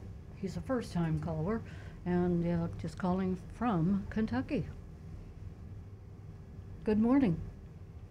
Good morning. Welcome to Earl Stewart on Cars. What can we do for you? Well, I'm trying to purchase a 2018 or 19 Nissan Pathfinder, and I've saved up some money for my down payment. My question is, when do I let the financial officer know that I have a down payment? Well, your down payment, if I understand it correctly, how much percentage-wise or how much? No, he's got a down payment. When should he tell the finance manager that he has a down payment? Well, I think it depends on what you want to accomplish. I think I would say off the top of my head, wait until the subject comes up. The greater your down payment, of course, the less your monthly payment, and I think that that should be in your mind what your budget would want to be and how much you want to come out of pocket. If your goal is to have as little out of pocket as possible, I would either say I don't want to make a down payment, or give them a lower number than you would not feel comfortable with, and see what they counter with. It becomes kind of like part of the negotiations, Stu. The other thing that finance managers want to see a big down payment, because when you're getting a loan on the car, the bank is going to limit the amount that they're going to loan for that car based on that car's value. The more money you put down, the more the bank can finance, which means that finance manager can sell you more things that you probably don't need or want. Good point. So if you go in there and say, hey, I got $10,000 to put down on this $19,000 car, in the case of your Pathfire, maybe a $30,000 something car, they're going to start drooling, because that means they can sell you the kitchen sink. If you're putting no money down, the amount of the money the bank is going to loan is going to be based on a percentage of the car's value. And on a new car, it's something like 120% of the value. So they can't sell everything they have. The more money you put down, the more they can sell you. And what I would do also on that note, and I didn't even think about that, I'm glad Stu mentioned it, go in with as low a down payment or no down payment, and then there'll be a discussion, maybe almost an argument, that you have to put more money down. If you make them believe you can't put more money down, then you're going to force them to cut their profit to the point, as far as they'll take their profit, in order to get the bank to buy the deal and finance the car. So once they drop their profit down because you say you can't come up with any more money, then you can say, surprise, surprise, surprise, I have $1,000 I can put down. So now you got the best price, and you lower your payment at the same time with a nicer down payment. Okay, all right. Thank you, sir. You're very welcome. Good question. I hadn't even thought about that. So that should be very helpful to a lot of people out there. Exactly. Very good. Okay. Great call, Michael. Give us a call again. I bought your book to be here Monday. Oh, really? Thank you. Enjoy it. And the dogs, the Big Dog Ranch Rescue, thank you, because everything you paid for that book went to Big Dog Ranch Rescue. Thank you so much. Thank you, sir. There you go. Thanks, Mike. Okay, All right. I think we're going to go back to Stu. Yeah. That was a great bark, by the way. That sounded Really good my bark. Is that first. Harley? Yeah. Sounded like my first dog, Sparky, didn't it? Like a big, deep, Yeah, big, deep, big good dog. bark, yeah. Cane Corso. There we go. Doesn't sound like my little dog. This is a good one. My steering wheel is a mess. The leather is cracked and splitting. Our steering wheel cover safe and approved by the NHTSA. Well, I don't know. I don't think so. I They feel should weird be. about that. Yeah. Number one, I would. There's probably different kinds. I've seen steering wheel covers that snap over it and literally just kind of slide around until you grip it. Something tells me that's a bad idea. I know you can get a wrap steering wheel cover, like a leather thing. I would think that would probably be okay. Any case, I would make sure that if you do it at a dealership, if they have something approved by the manufacturer, and have it installed by somebody who knows what they're doing, because you don't want to mess up on your steering wheel. Or you could just wait and buy an autonomous car without a steering wheel, and you don't have to worry about it. Exactly. All right, let's see if I'm missing anything. I'm going to jump over to some anonymous feedback. Okay. And let's see here. Why do car makers make it so difficult to reach items that fall to the side of your seat? Wouldn't a simple cloth barrier prevent the loss of keys, phones, pens, French fries, and sunglasses? All things that I have been trapped in the side of my seat in the last year. I know tracks and other mechanical apparati are necessary for modern seats to function, but a simple addition would prevent a lot of frustration for car owners. Yeah, it sounds like They don't do it because it doesn't help sell cars. Yeah. It costs money. And you'd be surprised how cheap a manufacturer is when they're designing a vehicle. Pennies. When you're selling millions of vehicles, if you can take $5 off the cost of a car, or $10, you're talking about big net profit. Goes right to the bottom line. And anything they can sneak by that's not going to affect government regulated safety, or more importantly to them, supply and demand. When a salesman's selling a car, they're going to say, now let me tell you about this other feature. If you drop something, we have this little cloth thing that'll pick it up. That's not going to sell the car. He's going to sell. That'd work on me though. The sexy. They're going to sell the sexy stuff that that you can talk about that'll sell the car. But Rick. the designer out in Detroit, she thought about all that. So you need to get yourself. I bet a she Buick. did. I felt this anonymous commenter, because things go down there. You'll spend 15 minutes cutting your hand up trying to find a pen or something like that. It's crazy. Yeah. They have devices available aftermarket. I'd have to look up Like pockets? what the proper name is. It actually is a foam-filled cloth wrapped and sewn up. They're about 1.5 feet long, most of them. A little pillow? It's got a little loop at one end, and what you do is you put that loop over the female portion of your seat belt and tuck it down between the seat and that center console. Things will land on that. And nothing can get past it to go down in between the seat and the console. Yeah. True to what you said, I love this show. I'm getting one of those. They're fantastic. All right. Another more anonymous feedback says, I'm trying to buy either a new car. I'm trying to buy a new car, and just about every car dealership has told me that CD players are either unavailable or extremely rare. I have a huge CD collection, and I'm not about to take all these salesmen's advice and have my grandkid put all this music into my phone. What else can I do? I got you can buy a portable CD player. It will plug into the auxiliary outlet of your car. It won't be pretty. You might have to sit it on your center console or your seat, but you could still play your CDs through that. And I'm going to guess Rick probably knows you could probably, and that's the cheapest solution, because you could probably get one of these things for $20, $30. And I'm going to guess, Rick, am I right, that a new headset, you could probably buy one at a Best Buy that will fit into your car's dash with a CD player, but that's going to be considerably more money. Would have to be installed by a technician. What do you know about that? Aftermarket radio installs, you're looking at the cost of the head unit. Then there's usually a fit kit to fill in any gaps around it, plus the wiring, anything interfaces to let your steering wheel controls work. All that adds up. You'd be looking, even for an inexpensive head unit, somewhere in a neighborhood of $400 to $500 at Best Buy, having it totally installed by them, which, by the way, I highly recommend them. They do a fantastic job with the aftermarket. They know how to get all those interface modules to work properly, make everything work great. And personally, I think it's an aftermarket radio is a much better investment in an older car, a car that's 4 or 5 years old, because you're getting a brand new technology unit versus the radio that would have been 5 or 6 years old, that's going to cost double or triple that at a dealership. Yeah. And we've seen this happen over the years as cars change and as the technology for music and entertainment changes. I remember back when cassettes were phased out of cars, and I'm sure Earl and Nancy, you guys remember when 8-tracks were phased out. And I love the 8-track. And if you got a good dealership, we've had and these salespeople have suggested your grandkid doing it. I mean, I don't know. It's not crazy for for the salesperson to do that. Especially for an older customer.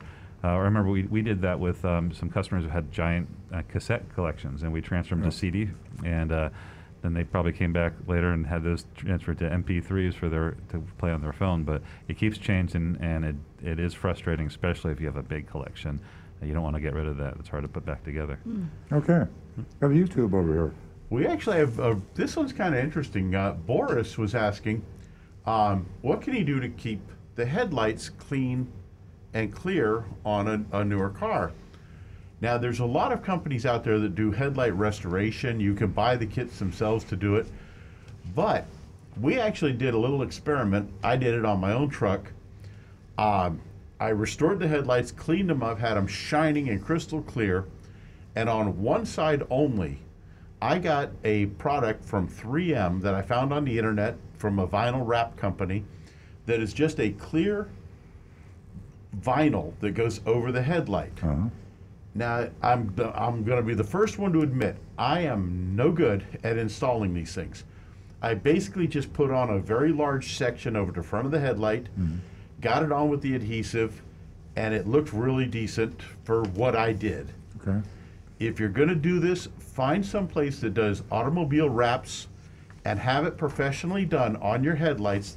They're going to run you probably about $100 to $150 to get your headlights done. What's the name of the product? The one I use is just a vinyl wrap from 3M. I know, but if I go on Amazon, what do I look for?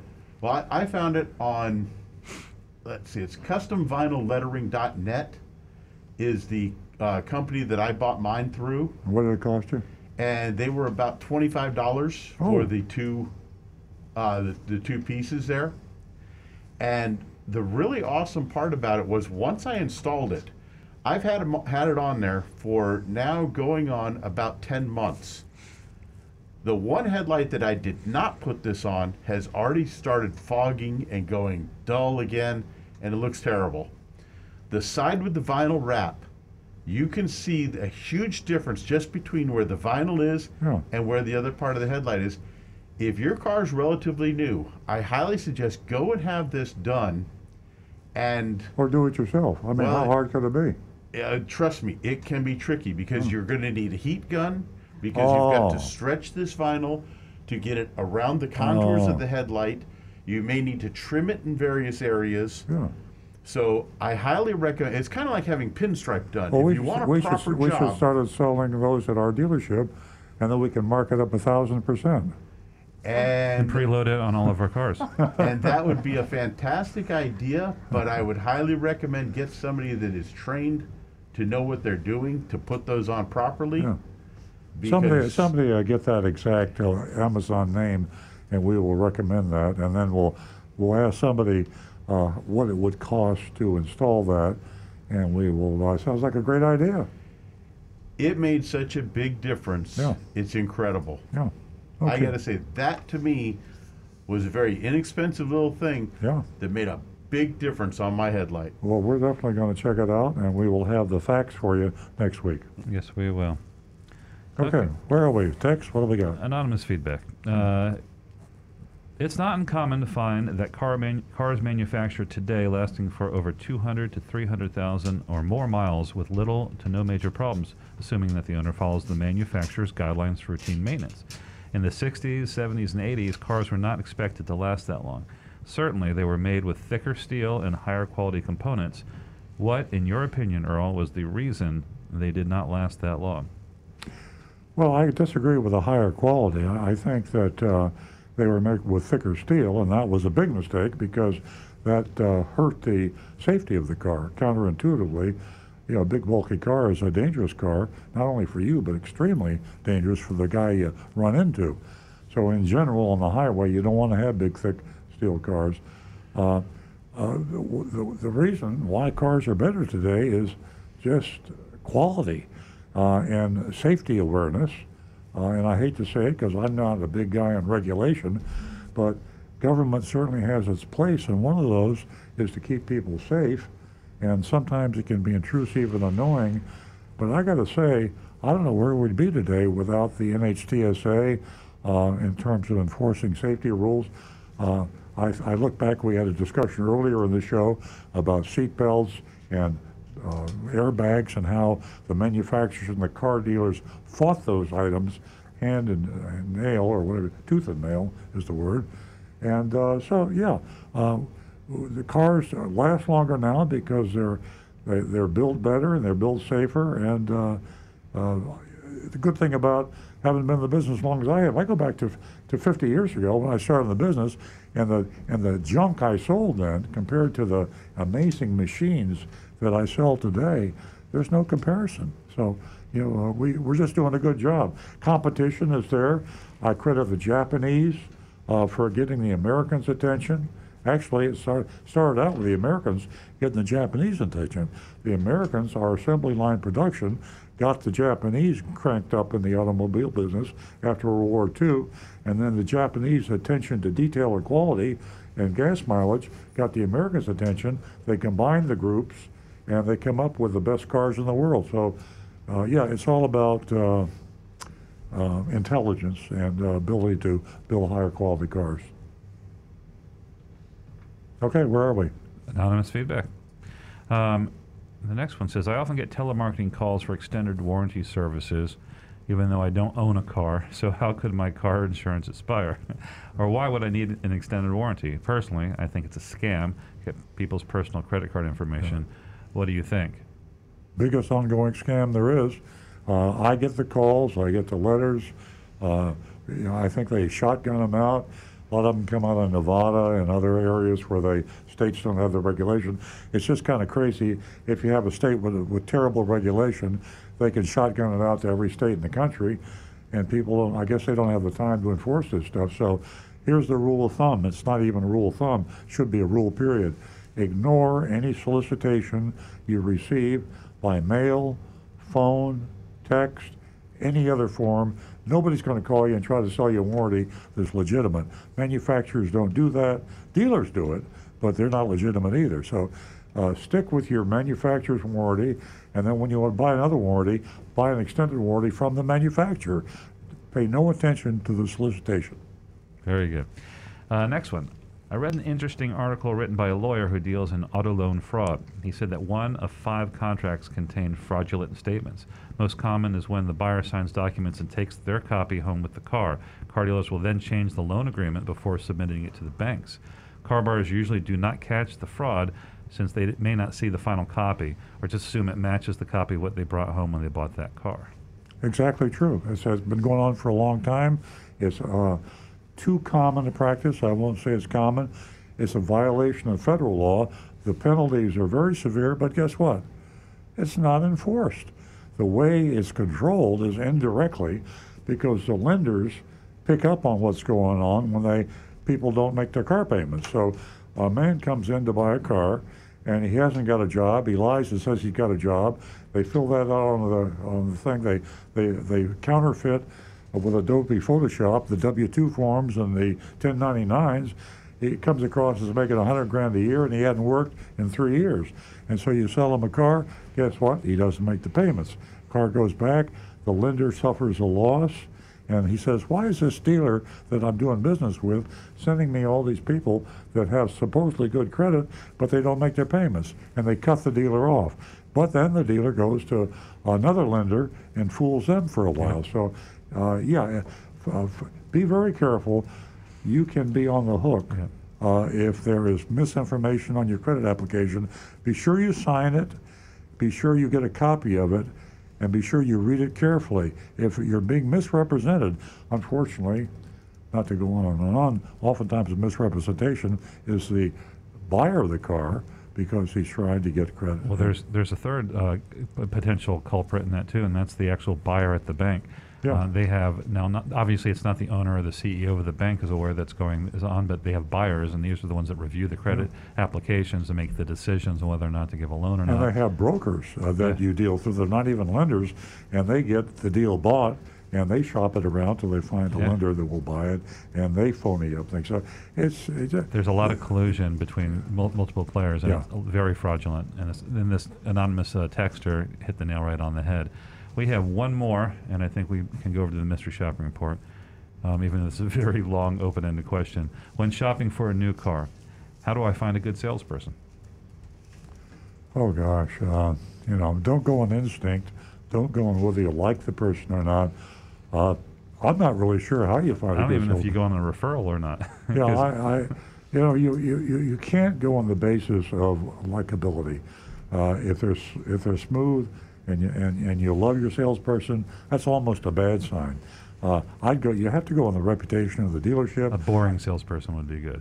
Well, maybe. It's amazing word of mouth how that travels. Yeah. That's one. Well, that's a good point. We mention salespeople on this show in Mystery Shopping Reports, and we say this is a good, honest person.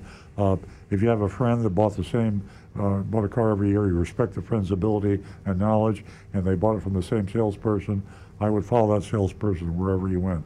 But there's no objective, hard place where you can really get the information. Beware. And shop online. Try to keep the salesperson out of the equation.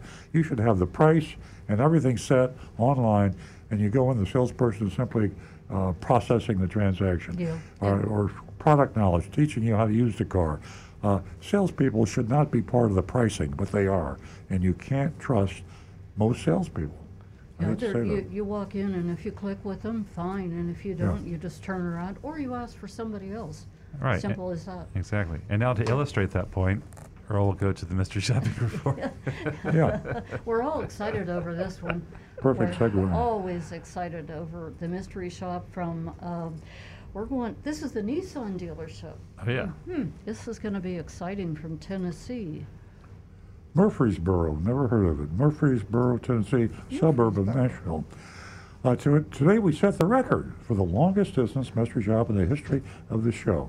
Agent Lightning traveled, and that's our female shopper, undercover agent, traveled 809 miles to Murfreesboro, Nissan in Murfreesboro, Tennessee, in the Nashville metro area. The previous record was 601 miles back when Agent X, our original shopper, drove all the way to a Florida panhandle, investigated Alan Turner Hyundai. Our expose this week is especially interesting. Not only will we get a peek at car dealer behavior in a distant state with a very different culture, we'll also get a chance to see if Tennessee Nissan dealers are as crazy as Florida Nissan dealers. We've established a pattern of anti-consumer behavior at nearly every Nissan dealership we've investigated. On this show, we've discussed some of the structural reasons for this, including the practice of clustering, kind of like monopolizing a market. One dealer will own all the dealerships in a particular geographic area, and they might even have different names. You don't know that. And that's, to me, anti-competitive, and it really is like a license to steal for the dealer. Another thing with the Nissans is the manufacturer, Nissan, is very abusive and has punitive rules in for their dealers to get volume, unrealistic volume. And when you push a dealer too hard to get volume, he's going to get the volume if he wants to survive, and he'll get it any way he can, and it might not be good for you, the buyer. That's what's happening to Nissan. Agent Lightning brings us our report this week after having to abort our mission last week to the massive winter storms. I mean, we know about those, don't we? That wreaked havoc, wreaked havoc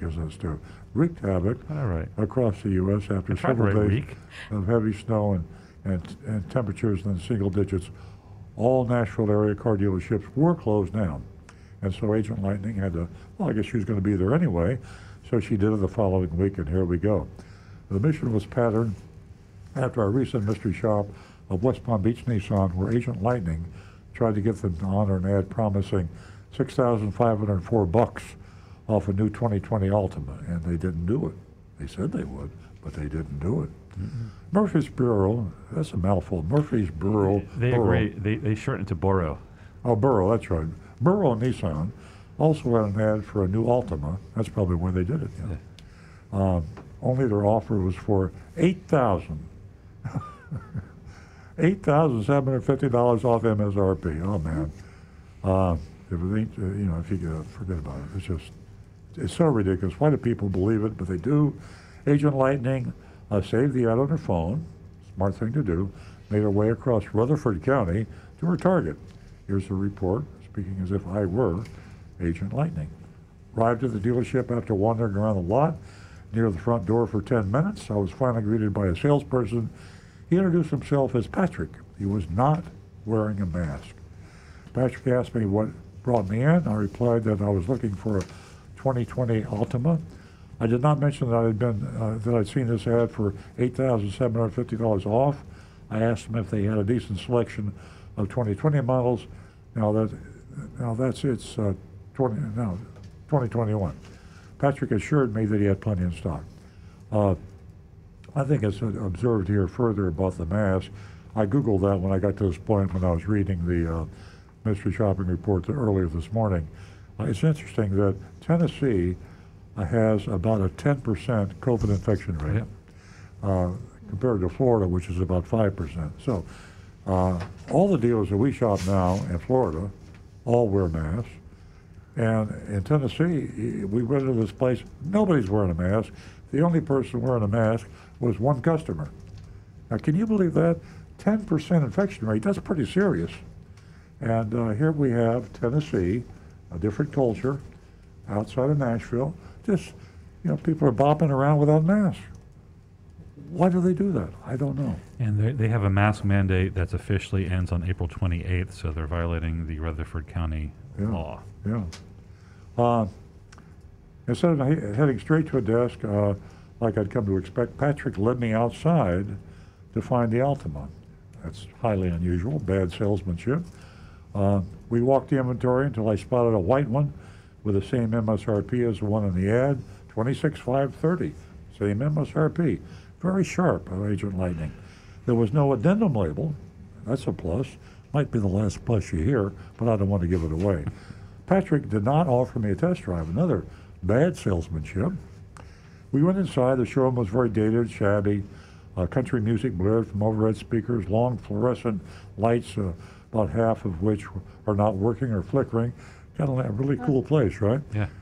Dim, dingy, covered. You can show the picture. It's pretty. Yeah. And as I said earlier, one person wearing a mask, and that was a customer. And probably Agent Lightning in this too, because she was wearing a mask. She was wearing a mask. We sat, Patrick sat uncomfortably close to me. I scooted away from him. He asked me for all my info, wanted to know how much money I was putting down. I said that if I financed, I had $2,000 to put down. I said I wasn't sure if I was paying cash for financing, though. He wrote everything down on a sheet of paper. No computer. I know they have computers in Tennessee, so let's not make those jokes. Let's not paint the whole state negatively. I asked Patrick what kind of a discount I could expect off MSRP. He told me not to worry about that. He would be getting me a great deal. That really relaxed me. When you hear that word. When I heard that, I knew everything was going to be okay. At one point, a young woman and customer approached him. Oh, a young woman customer approached him. Okay, yeah. Patrick excused himself and said he had a delivery for a car he sold earlier. He left with a woman, said he'd be right back. I'm surprised they're selling any cars at all, but they are. He was gone for 10 minutes, sat back down. He must have a timer, 10 minutes, 10 minutes, 10 minutes. Yeah. Well, yes, He assured me that he was all mine now. Well, that's a relief. He said he needed to take my info to the computer, enter it into the system, and he left for another 10 minutes. They do have a computer, you're right. Mm-hmm. After he returned, he had a familiar-looking worksheet. The top line labeled market value selling price. We see that all the time. And that happened to be the same as the MSRP. Usually isn't, but 2 days in a row or 2 shopping reports in a row it has been. MSRP, $26,530. The next, $1,250 discount. What? And that made my adjusted price $25,280. Then he added Borrow Care. I didn't know what that was until I realized they'd shortened right. Murfreesboro. And here's Borrow Care. $2,495 for window tint, nitro, that's nitrogen in the tires, wheel locks, and floor mats. Man, oh man, oh man. That whole package may be $500. It's only overpriced 500% by about $2,000 as to what the value of that whole package would be. Next came $795 dealer dock, and that's like if you have an accident around there, they call it a dealer dock. Well, they're for car dealers. If you get in an accident, they take care of it. And here it is, $200 plus 72 cents for non-tax fees. That's another term for hidden fees, non-tax fees. My de facto selling price, including hidden fees and dealer accessories, was $28,770, $2,240 over MSRP. Wow. We call that in the trade, the business, going for the jugular. That's right. When the dealer goes for the jugular. $2,240 over full sticker. And that's compared to the $8,750 off MSRP. Right. That's like an 11,000 swing between the promise and the reality. And that's old school textbook. Back in the day when I was evil, we would tell our salespeople, now listen, start them high. Start them as high as you can. You can always come down, but you can't go back up. Right. If you give them too good a price, and we won't accept that price, you can't raise it. Right, you've left money on the table. So if you really want to be the hero with the customer, start it way up in the stratosphere, and then peel them off the wall, and then you could come down. You come down in increments.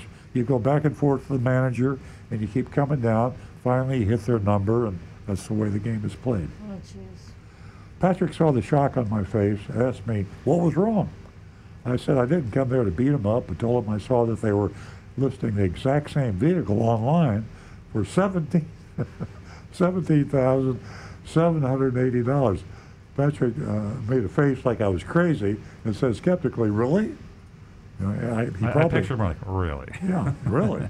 I showed him the ad on my phone. He didn't expect that. Patrick said, I'll be honest with you. I love this. You will be. I'll be honest with you. The online pricing is aggressive to get people to come in. Now, we've seen this before. Poor guy, Patrick, I mean, he needs a job. He's trying to sell cars. His sales manager is responsible for this. More likely the general sales manager or general manager, maybe even the dealer, or probably all of the above. And he's a pawn. You know, he's a pawn on the chessboard. and he takes the beating up. He's the one that you yell at because you feel like you're being lied to. But it's the guy hiding in the ivory tower there that's responsible for this, and he's just following orders because he's got to make a living. Patrick said, okay, I asked him what his point was. Patrick sort of emphasized his honesty and said, if I'm being honest, he throws that word out again, that pricing is more likely for somebody with a trade. So he's basically saying people that have trade-ins, we under-allow by thousands of dollars what it's really worth, and we call that stealing the trade. So you caught me with my pants down. You don't have a trade, and you came in on the ad. I got so excited my glasses fell off, and so you don't have a trade. How am I going to steal your trade? So we got to jack the price up that we advertise. So he's being honest, right? I asked him what is okay. I interrupted to point out that nowhere in the ad does it mention anything about a trade. This is great. And then he said it might be for a Nissan employee. Yeah, he actually said that. Nissan employees only. Nissan employee. I mean, does he mean manufacturer Nissan employees? Because he's not Nissan, he's a dealer. He was being. So if a guy that works at the plant somewhere in Texas that builds Nissans happens to come out there, they get a really good deal. Yeah, and they advertise that on their website for everyone. Yeah, for Murfreesboro. Without clarifying that on the exactly, website. Yeah. I laughed, asked if you really expect me to swallow that. And I love Agent Lightning. I mean, she has really got, what is the right word? Moxie. Moxie, yeah. She's got the... chutzpah. Chutzpah, yeah. She's... I was just going to say. She's got this... She's really got a lot of guts. I'll use that word. Anyway, I said, if you want my business, you better talk to someone and get me that online pricing. Patrick said, yes, ma'am. I'm here to work. They always say ma'am in the South. Yes, ma'am. I'm here to work for you. At this point, you're my boss. And he left. That's right in the book. Side with the customer. Become the customer's friend. Make the sales manager the enemy. And get the customer to like you. And we'll work together to find a mean old sales manager, and we'll get you a really good price. It's got some good material. That's the game. Yeah. That's the game. I waited for 15 minutes as I watched him talk to someone in a glass enclosure, ivory tower across the showroom. After all that waiting, Patrick returned to ask me if he was able to get the online price. Would I take it home today? That's classic. Okay, if I get you the price, get a little glimmer of hope. Oh, maybe I'm going to get the price. But will you buy it today, take it home today? Yeah, I will, okay. And she played it perfectly. I waited another 10 minutes, timer, before we returned with another worksheet and another salesperson. Saxon. Okay, now we got Saxon in the equation. We name names. Saxon. This time, the discount was $3,000, and there was an additional $2,250 rebate, but they still added the $24.95 borrow care, the $7.95 doc, and the $109 non-tax fee. So that was what we got there, $5,250 more that they took off. So that's a pretty good cut. I mean, they just slashed the price with one argument. She was, Agent Lightning got tough. Bam, they came down $5,250. And that's the way the game's played, and she's playing it. She's a tough competitor, playing it the old-fashioned way. My effective price on the second pencil, we call it in the trade, was $24,761, $17.69 off MSRP, better, but many thousands higher than the online price. Saxon complained that the online price was only for people who were part of their VPP, or is that VIP? She wrote VPP, so I wrote it the way she reported it. Current Nissan owners and employees. I asked him and said that I didn't believe him and that nowhere is that stated in the ad. Yeah, right. But Saxon said it was in the fine print. I told him to show me he couldn't. At this point, I told Patrick and Saxon that I had to leave, and I felt like I'd been played. Saxon asked for me to give him one more chance. Volunteered to speak to the manager. Jeremy, we got Jeremy now. These are all Southern names, aren't they? I don't know. Yeah, Jeremy. He asked me if he was able to get me closer to the $21,000 out the door. Will I then take the car? I said, sure. Playing, good. They're playing her and she's playing him. And then he said, I'm not sure if I'll be able to pull this off, but I'm going to try.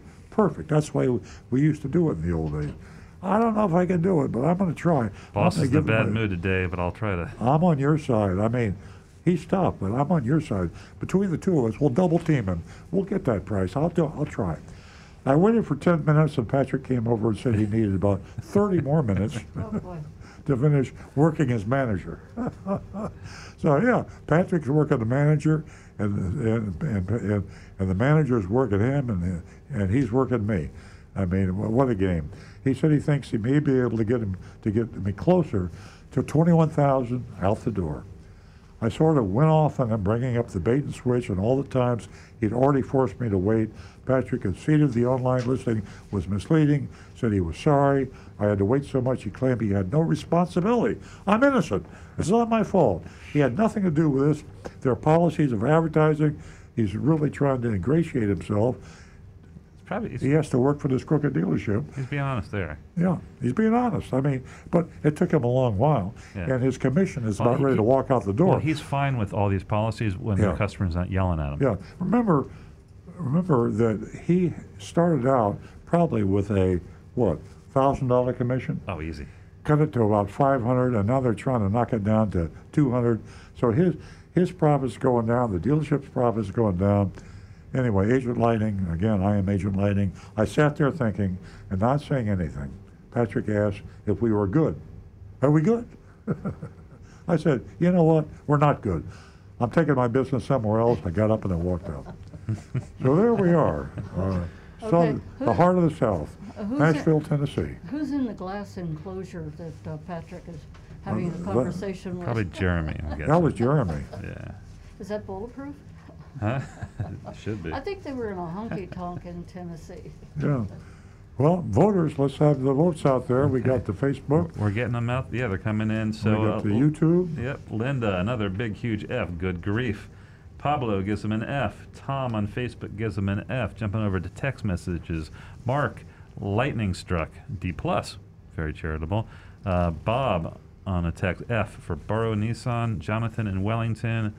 More games than I have no time for. Dealership gets an F from me. And finally, Anne-Marie. I give them a good old-fashioned F for their old-fashioned tactics. I concur with the crowd. F. Rick? We're waiting on YouTube.